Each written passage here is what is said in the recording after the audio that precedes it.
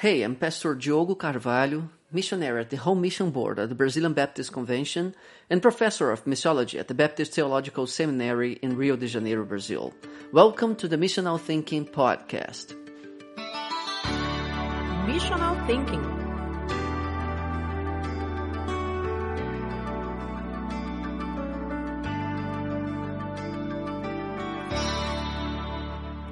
We all know how much the COVID-19 pandemic has challenged the functioning of churches not only in Brazil, but also around the world.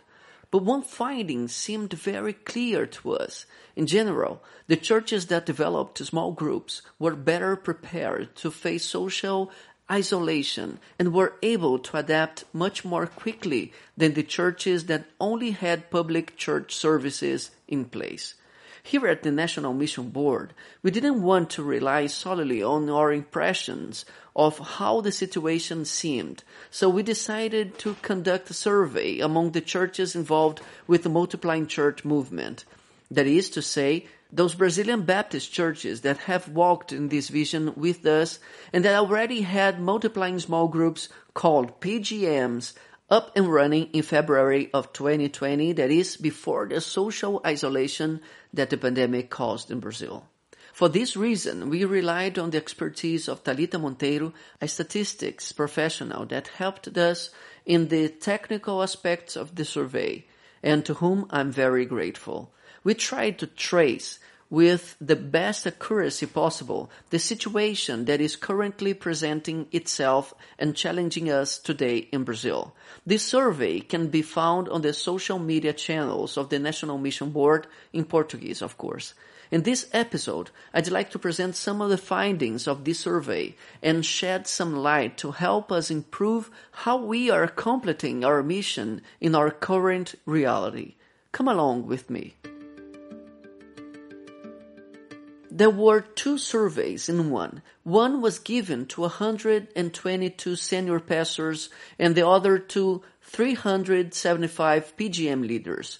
The responses were collected between August 7th and 28th, 2020. Let's check out the results. One of the most crucial questions asked to pastors and PGM leaders was if, in their opinion, the pandemic delayed or accelerated the growth of PGMs. 62% of pastors said that it delayed, which is a significant, albeit expected number. 31% said that it neither delayed nor accelerated, and 7% said that it accelerated. We must go deeper with this 7% to find out what happened to generate this surprising result. When asked why they responded the way they did, in each of these groups, 49% of the pastors affirmed that the amount of people in the PGMs went down, while 39% said that PGM's attendance remained practically the same, and 10% related an increase of PGM attendance, which is impressive, or in the words of Luis Roberto Silvado, a true miracle. Among PGM leaders, the results weren't very different. 53% said that the pandemic delayed PGM growth, 37% said it neither delayed nor accelerated, and 3% said they didn't know how to respond. When asked the reason for their responses, 50% said the number of people in PGMs remained about the same, 34% said the attendance went down, 12% said that it went up, and 4% said that they didn't know how to respond. The challenge here is the 9% difference between the perception of the pastors and that of the PGM leaders concerning the effects of the pandemic. For 62% of pastors, the pandemic delayed the process, but for the leaders, this percentage was only 53%. The interesting thing is that the number of people in PGMs went down for 49% of pastors, but only for 34% of the PGM leaders. Why, in comparison with the pastors, did the PGM leaders have a more optimistic perception, even taking into account that the amount of people in PGMs went down? Could it be that they have a different idea about what it means to slow down the process and what it means to lose people from groups? Let me tell you what I think.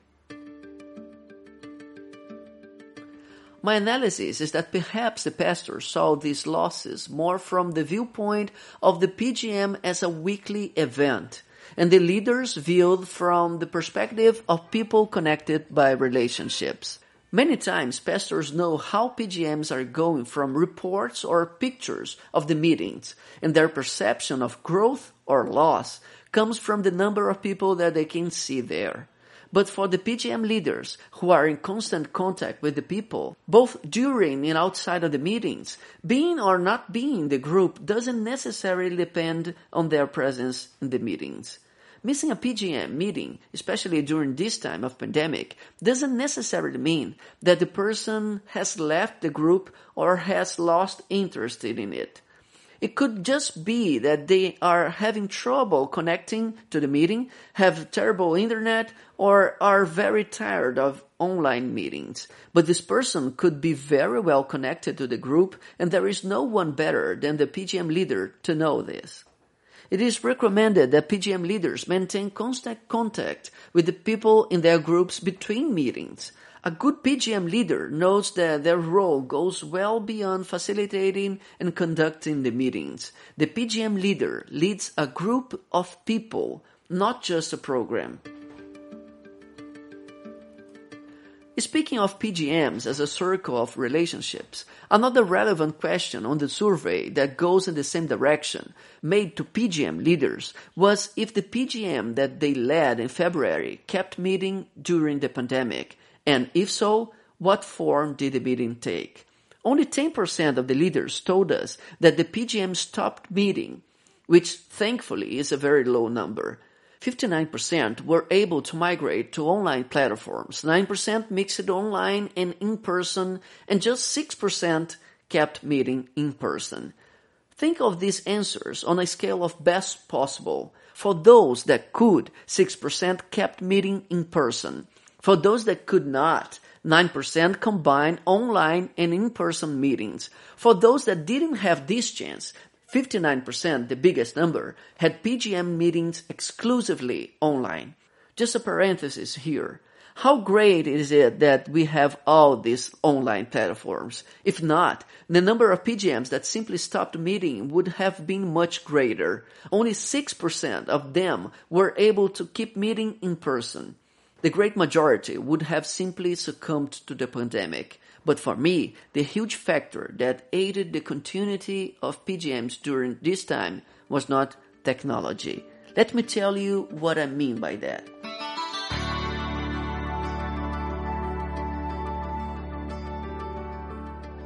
For me, the most important data from this portion of the survey was that 16 of the PGM leaders were able to keep the group active during the pandemic, even if they weren't able to meet online, at least through social networks. This is really interesting. How can a PGM continue to exist without meeting? It's puzzling. These leaders refused to declare their PGMs to be dead, even though they hadn't met in months. How can this be? My analysis is that they understood very well one of the key principles of the Multiplying Church vision, which, though we already discussed in episode 7, I will reinforce here. Whoever leads is leading people, not things. The well-trained leader knows that the most important thing is not the PGM meeting itself, but the relational link that unites the people that are under their leadership. I don't know how many times I've asked the PGM leaders how much people there are in their groups, and they tell me sometimes 8, sometimes 10, sometimes 15. When I hear responses like this, I already know that the leader is thinking about the PGM as a program that happens once a week. But a PGM is more than this. A PGM is a group of people. A good PGM leader knows how many people are in the group, even if the number of participants in the meetings varies from week to week, especially during a pandemic. Of course, the frequency of the meetings is important, but even more important is to know how many people the leader has under his or her care. The PGM leader leads people, not a task or a department. The PGM is a group of people, and people are what he or she leads. It seems that these 16% of leaders understood very well this principle of leading people. Not that the other leaders that were able to meet online didn't understand. It's just that for these 16%, social networks were the only alternative to keep the group active. Really, if we look at just the leaders who could not, for whatever reason, move their PGMs to an online format, the conclusion we reach is that 61% of them simply refused to declare their PGMs as dead, even though they weren't able to meet in person. For these leaders, the PGM is definitely functioning, even though it's not meeting. What an intriguing paradox.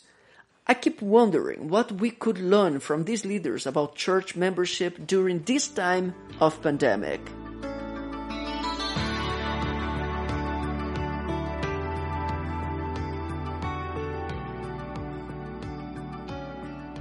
Just as PGM leaders lead people and not meetings, pastors lead people, not services. Without in-person services and with problems implementing online programs, many pastors might have thought that the church had stopped functioning.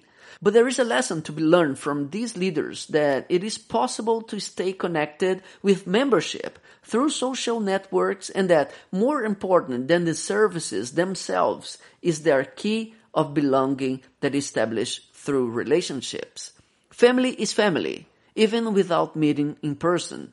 At the beginning of the pandemic, I risked saying that just like people, the churches with more pre-existing comorbidities would be more vulnerable to the coronavirus. It seems that this prognosis confirmed itself in many cases. As essential as it is to have services, the temporary lack of them won't be able to kill a church that keeps itself connected through the bonds of brotherhood, nurtured through social networks. 60% of the PGM leaders who were not able to meet online simply refused to see their groups die of COVID-19. But this was only possible because the people in the groups were already connected to one another through strong relational bonds, and they simply migrated those to an online environment. Could it be that we could say the same thing about some churches, so dependent on buildings and Sundays that without them are running the serious risk of dying? In this time of pandemic, the lack of strong relationships places any church in a high-risk group. Until the next episode, God bless you.